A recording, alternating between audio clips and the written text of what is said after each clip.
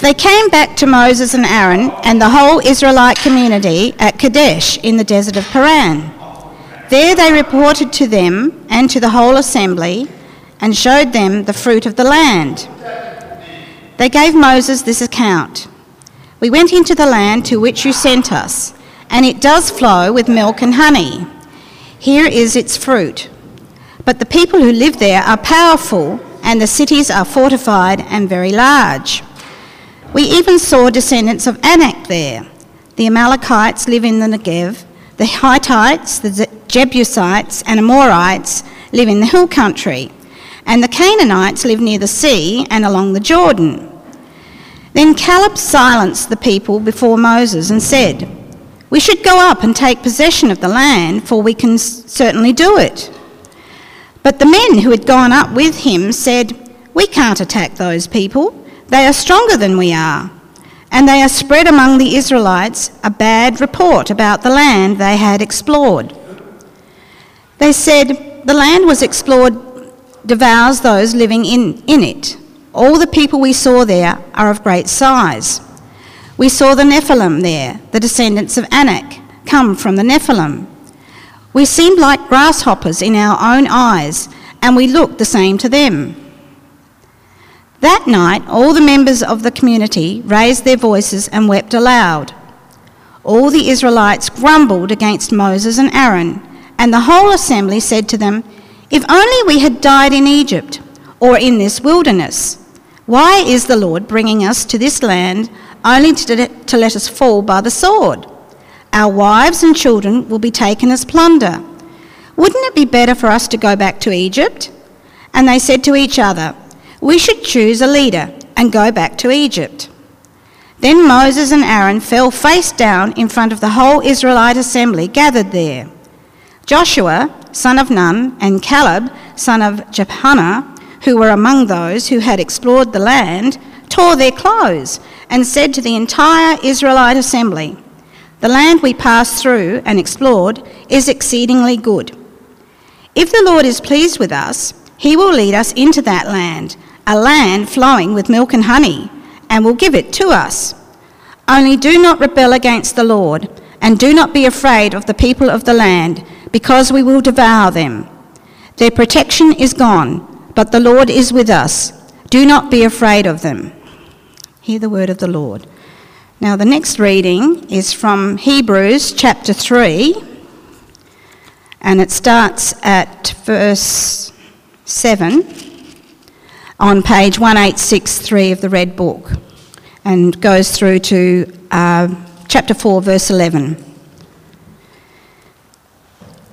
"So, as the Holy Spirit says, today, if you hear his voice, do not harden your hearts as you did in the rebellion during the time of testing in the wilderness, where your ancestors tested and tried me, though for 40 years they saw what I did. That is why I was angry with that generation. I said, their hearts are always going astray, and they have not known my ways. So I declared on oath in my anger, they shall never enter my rest. See to it, brothers and sisters, that none of you has a sinful, unbelieving heart that turns away from the living God. But encourage one another daily as long as it is called today, so that none of you may be hardened by sin's deceitfulness. We have come to share in Christ, if indeed we hold our original conviction firmly to the very end. As has just been said, today, if you hear his voice, do not harden your hearts as you did in the rebellion. Who were they who heard and rebelled? Were they not all those Moses led out of Egypt? And with whom was he angry for 40 years? Was it not with those who sinned, whose bodies perished in the wilderness? And to whom did God swear that they would never enter his rest, if not to those who disobeyed? So we see that they were not able to enter because of their unbelief. Therefore, since the promise of entering his rest still stands, let us be careful that none of you be found to have fallen short of it. For we also have had the good news proclaimed to us, just as they did, but the message they heard was of no value to them, because they did not share the faith of those who obeyed. Now we who have believed enter that rest, just as God has said. So I declared on oath in my anger, they shall never enter my rest. And yet his works have been finished since the creation of the world. For somewhere he has spoken about the seventh day in these words. On the seventh day, God rested from all his works. And again, in the passage above, he says, they shall never enter my rest. Therefore, since it still remains for some to enter that rest, and since those who formerly had the good news proclaimed to them did not go in because of their disobedience, God again set a certain day, calling it today. This he did when a long time later he spoke through David, as in the passage already quoted. Today, if you hear his voice, do not harden your hearts. For as Joshua had given them rest, God would not have spoken later about another day. There remains then a Sabbath rest for the people of God. For anyone who enters God's rest also rests from their works, just as God did from his. Let us therefore make every effort to enter that rest, so that no one will perish by following their example of disobedience. Hear the word of the Lord. Morning, everybody. Thanks for reading, Karen. We're going to be looking at that story from Numbers 13 and 14. And we had that reading from Hebrews because the writer of the Hebrews really kind of takes that story and applies it to his hearers and to us. Let me start with a fairly serious question for you. What's been your greatest experience of loss in your life thus far? What's been your greatest experience of loss? I realise that may bring some pretty raw, painful memories for some of us. There's been grief at the death of someone we've loved, a parent, a sibling, a child, a friend. Or maybe there's been the loss that's come through relationship breakdown, separation, divorce. Maybe you've experienced loss through ill health or injury. Maybe you've lost your home. Maybe you've lost your wealth and the security that it provides. Maybe you've lost your job and the sense of worth that often goes with it. We've all experienced loss of different kinds and different degrees through our lives. What I want to suggest as we start this morning is that as bad and painful as all those experiences of loss are, there's no loss as great as the gut-wrenching loss of heaven. There's nothing worse than missing out on heaven. That reading from Hebrews tells us, I think, the big lesson we need to take away from this story in Numbers. In verse 1, the writer says, therefore, since the promise of entering his rest still stands, let us be careful, literally, let us fear that none of you be found to have fallen short of it. Rather, as he says in verse 11, let's therefore make every effort to enter that rest, so that no one will perish by following their example of disobedience. So there are a few things more serious that we could be thinking about this morning. Henry's already prayed. Let me pray again for God's help as we come to his word. Father, we do believe that these things happened to them as examples and were written down as warnings for us. And so we pray this morning that you'd help us as we hear your voice to heed this warning, to be careful that we don't follow their example of disobedience and unbelief, but rather that we make every effort to persevere in faith, trusting in your promise of rest. We pray in Jesus' name. Amen. We're week 4 in our Numbers series, and what have we seen so far? The first 10 chapters were all about travel preparations as the people got ready for their journey from Mount Sinai to the Promised Land. And it all seemed to start well. The people were ordered and obedient. They were told again and again they did everything that the Lord commanded. It all seemed set for a triumphal entry into the Promised Land. We saw last week as we got into chapter 11, things weren't quite so ordered and obedient. The people complained about their hardships. We're sick of this manna, nothing but manna day after day. And then we saw Moses complain about their complaining. I can't deal with these people, Lord, kill me now. We saw how God responded with both grace and justice, providing help for Moses and meat for the people, but bringing death to the instigators, the ringleaders of the complaints. Now in chapter 13, it's just a few months later, and they've reached the edge of the land. You see, we know, if we know the story of the Old Testament at all, that the people were walking in the wilderness for 40 years, but that's not because it was a long journey. The beginning of Deuteronomy tells us it was actually from Mount Sinai to the edge of Canaan, it's an 11-day journey, that's all. It took them a bit longer because there were some delays along the way, but it wasn't far. And the Lord has blessed them and he's kept them. He's made his face shine on them and been gracious to them, forgiving their sin of grumbling. And he's about to give them peace and rest in the land flowing with milk and honey. These chapters should be an account of their triumphal entry into the land. Numbers could have been a much shorter book. But in this episode, they completely blow it. They snatch defeat from the jaws of victory. Fear gives way to panic and outright rebellion with devastating consequences. And we need to realize this is more than just another instance of doubt and grumbling. This episode is a watershed moment in the history of Israel as they're consigned to 40 years wandering in the wilderness until that whole generation dies out and a new generation are brought into the land of promise. This story stands as a warning to all subsequent generations not to harden our hearts to the voice of the Lord, but to make every effort to persevere in trusting God's promise. So 4 points to guide us through this morning. The spies' report, the people's rebellion, the Lord's response, and the promise of rest. Firstly, the spies' report.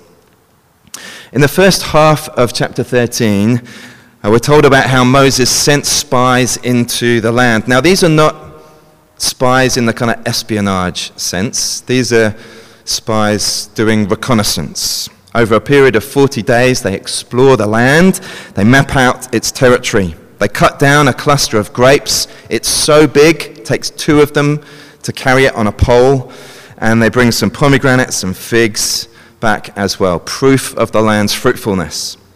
They bring it all back to Moses. It's interesting if you look, I can't remember the verse, Hebron gets particular mention as one of the places that they visit in their exploration. And if you know your Bible, you'll know that Hebron, it was near Hebron that God first made the promise to Abraham that he would inherit the land. And it's at Hebron that Abraham acquired his only piece of real estate in the land, a field to bury his wife Sarah in, where also he and the other patriarchs were buried. Anyway, the spies return to Moses and the people, and they deliver their report. There's a hint that something might be off when they start by saying, verse 27, "We went into the land to which you sent us." Now, how is the land usually described? It's the land that the Lord promised to give us. Now, it might just be a slip of the tongue. Probably not, from what they go on to say. The report starts with a brief description of the fruitfulness of the land. It does flow with milk and honey, they say. You were right. Here's some of its fruit. But the spies then start talking about the people of the land and the cities, and this is really the focus of what they say. The people are strong, and the cities are large and fortified. Now, up to this point, the 12 spies are in agreement. But when it comes to their recommendations for action, disagreement appears. There's a division in the team of spies, 10 on one side, 2 on the other. First, we hear the minority report from Caleb, verse 30. Basically, he says, let's go. Let's take possession of the land. We're well able to overcome these people. He's confident, isn't he? Even though there are strong people and fortified cities, they're no match for God's. But then verse 31, the other spies deliver the majority reports. We can't attack those people. They're stronger than we are. See, all the spies agree on the challenge that they face. But to the question, can we do it? Joshua and Caleb say, yes, we can. And the others say, no, we can't. Verse 32 says they spread a bad report among the Israelites. The word here means not just a negative report, but a false one. They're spinning the truth, aren't they? They're spreading fake news. They're saying it's not a good land. God was lying. This land is so harsh in its environment. It devours its inhabitants. And the people, they're not just big and strong. We saw the Nephilim there. Now that's a reference back to people described in Genesis chapter 6, demigods who lived on the earth before the floods.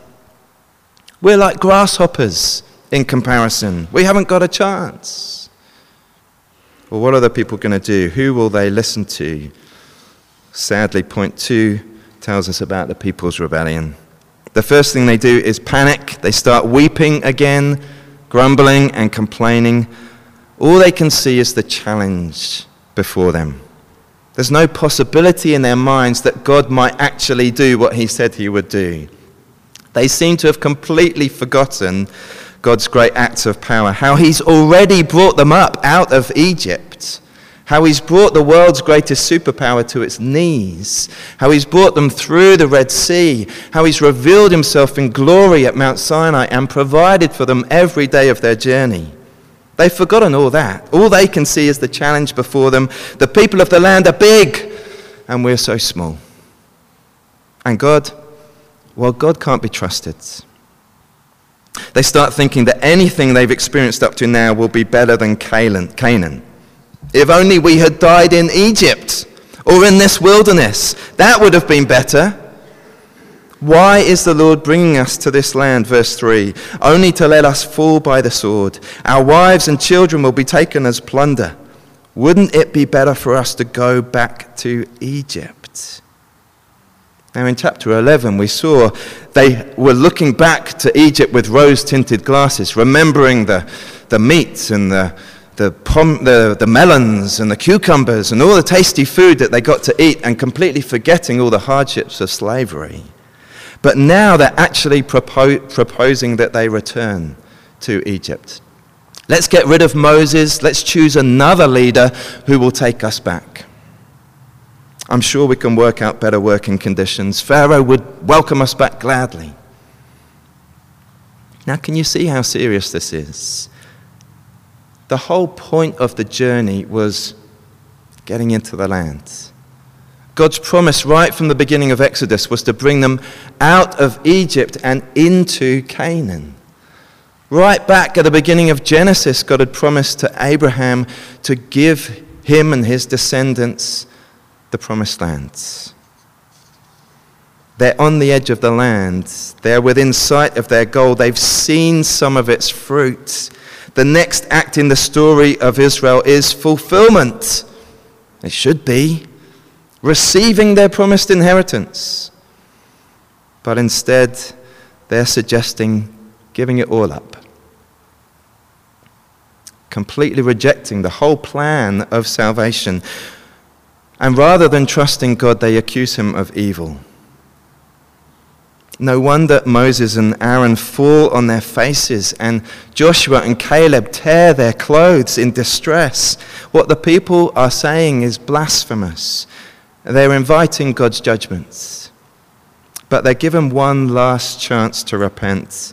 14 verse 7, Joshua and Caleb try to reason with the people. They say, the land we passed through and explored is exceedingly good. If the Lord is pleased with us, he will lead us into that land, a land flowing with milk and honey, and will give it to us. Only do not rebel against the Lord. Now, they don't get into an argument about the actual size of the Canaanites, but they insist they're not to be feared. Verse 9, do not be afraid of the people of the land, because we will devour them. Their protection is gone, but the Lord is with us. Do not be afraid of them.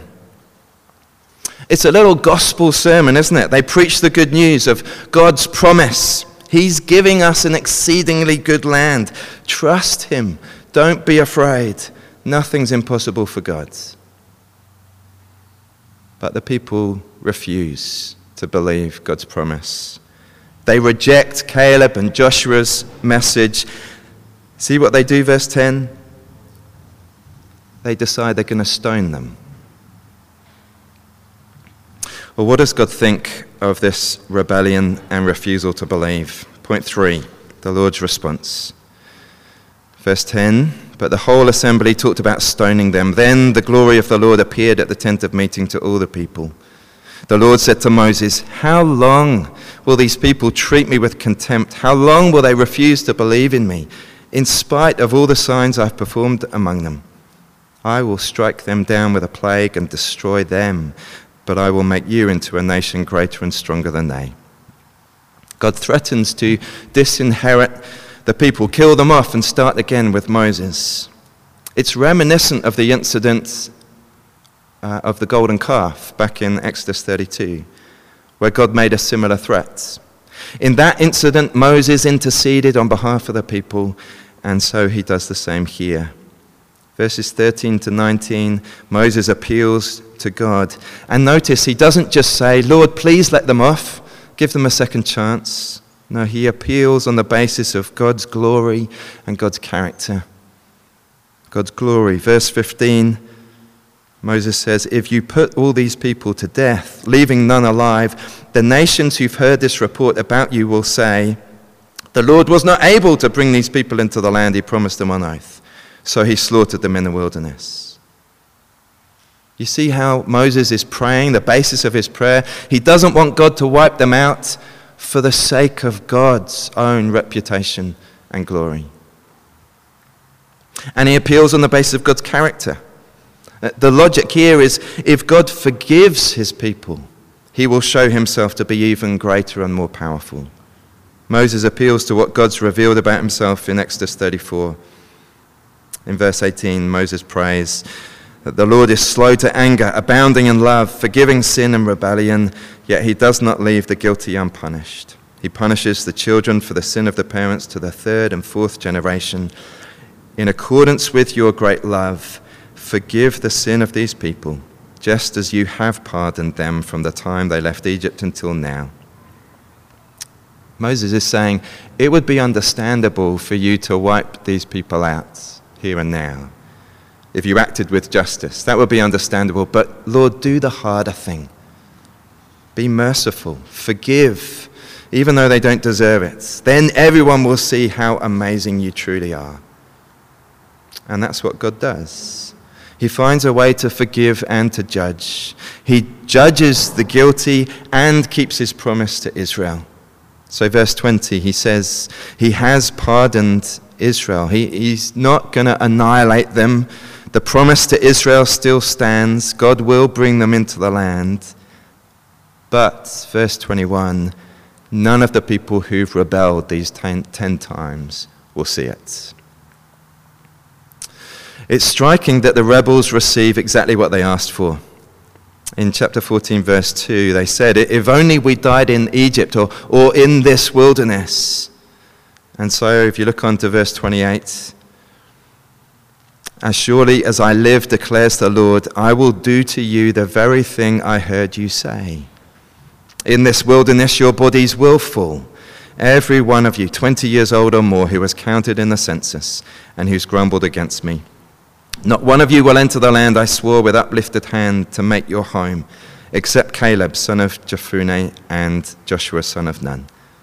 As for your children that you said would be taken as plunder, I will bring them in to enjoy the land you have rejected. But as for you, your bodies will fall in this wilderness. Your children will be shepherds here for 40 years, suffering for your unfaithfulness, until the last of your bodies lies in the wilderness. For 40 years, 1 year for each of the 40 days you explored the land, you will suffer for your sins and know what it is like to have me against you. I, the Lord, have spoken, and I will surely do these things to this whole wicked community which has banded together against me. They will meet their end in this wilderness. Here they will die. And so that census that we read back in chapter 1, each tribe and the number of men 20 years old or more, it was a counting of the people. Now it's a death toll. There were 46,500 from the tribe of Reuben. Well, 46,500 from the tribe of Reuben will die in the wilderness. And the death of that generation starts immediately in verses 36 to 37, when the 10 spies who brought the bad report die right there and then. It is a very sad, tragic day in the life of the nation of Israel. But what does this all mean for us? We are not Israelites stuck in a desert looking forward to big clusters of grapes in the land of Canaan. But we are looking forward to our promised rest in the new creation. So fourthly, finally, the promise of rest. Let me read to you again from Hebrews 3, verse 12. See to it, brothers and sisters, that none of you has a sinful, unbelieving heart that turns away from the living God. But encourage one another daily, as long as it's called today, so that none of you may be hardened by sin's deceitfulness. We have come to share in Christ if indeed we hold our original conviction firmly to the very end. As has just been said, today, if you hear his voice, do not harden your hearts, as they did in the rebellion. Who were they who heard and rebelled? Were they not all those Moses led out of Egypt? And with whom was he angry for 40 years? Was it not with those who sinned, whose bodies perished in the wilderness? And to whom did God swear that they would never enter his rest, if not to those who disobeyed? So we see that they were not able to enter because of their unbelief. Therefore, since the promise of entering his rest still stands, let us be careful that none of you be found to have fallen short of it. For we also have had the good news proclaimed to us just as they did. But the message they heard was of no value to them, because they did not share the faith of those who obeyed. The writer says we're in the same position. We've had the good news proclaimed to us just as they did. And we need to be really careful about how we respond. Because the warning of the Numbers generation is that responding with unbelief, hardening our hearts, will mean that we miss out on the promise. So let me make a few points of application as we finish. Firstly, the promise of rest still stands. In verse 9, the writer says, "There remains then a Sabbath rest for the people of God.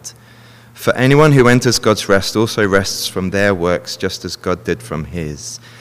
Let us therefore make every effort to enter that rest." Friends, there is a rest open to us today. The promise of heaven is still available. Perfect peace, rest, fullness of life, freedom from sickness and suffering and sin, a new body to live in a new creation, enjoying the goodness of God forever. The door is not shut. The time is not past. You've not missed your opportunity. Jesus has lived the life you should have lived, obeying at every opportunity, unlike the Israelites. Always obeyed, always trusted. And Jesus died the death you and I deserve to die, taking our place on the cross. And Jesus rose again to glory, securing a place for us in the new creation. The promise of rest still stands. Today, if you hear his voice, do not harden your hearts. Believe the good news, say yes to God's promise, and enter that rest. Secondly, we need to persevere in faith. The writer here doesn't encourage a passive response. He doesn't say, once saved, always saved, so don't worry about it. No, he says, see to it that none of you has a sinful, unbelieving heart. Encourage one another daily. Let us fear lest any of you be found to have fallen short. Make every effort to enter. What does that mean? Does it mean we need to live in constant anxiety and fear that we're going to fall away? Well, no, but we do need to be aware of the danger of unbelief. John Piper says helpfully, the normal Christian life is aware of the fearful danger of unbelief, but does not live paralyzed or terrorized by it. It lives in faith. Fear only rises where faith starts to weaken, and it only rises long enough to get us back into the peaceful fearlessness of faith. True Christian faith is persevering faith. The Christian life is a life of day by day, hour by hour, trusting in Jesus and the promises of God, fixing and refixing again and again our eyes on Him. Thirdly, we need to think and talk about heaven. Because if we forget where we're heading, if we lose sight of our hope, then we'll lose heart. And we'll grumble about our hardships, and we'll give in to temptation. I try to remind myself every day that I'm one day closer to the day when Jesus returns, and hope is fulfilled, and faith gives way to sight. Heaven is a wonderful place, full of glory and grace. I want to see my Saviour's face. Heaven is a wonderful place. And all the hardships of this life are not worth comparing with the glory of heaven.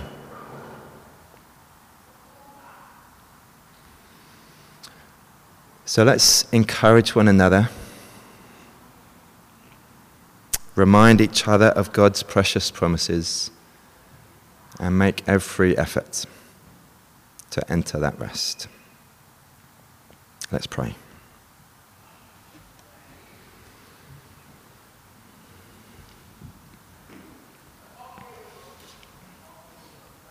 Today, if you hear His voice, do not harden your hearts. Therefore, let us make every effort to enter that rest. Father, we thank you for the warning of this story from Numbers. We thank you that your promise of rest still stands. We pray that you would help us to respond in faith and obedience, taking hold of your promise, encouraging one another, reminding each other of your precious promise of heaven, and making every effort to persevere in faith, that we might come at last to share in that glorious inheritance that you've secured for us in Christ. We pray in His name. Amen.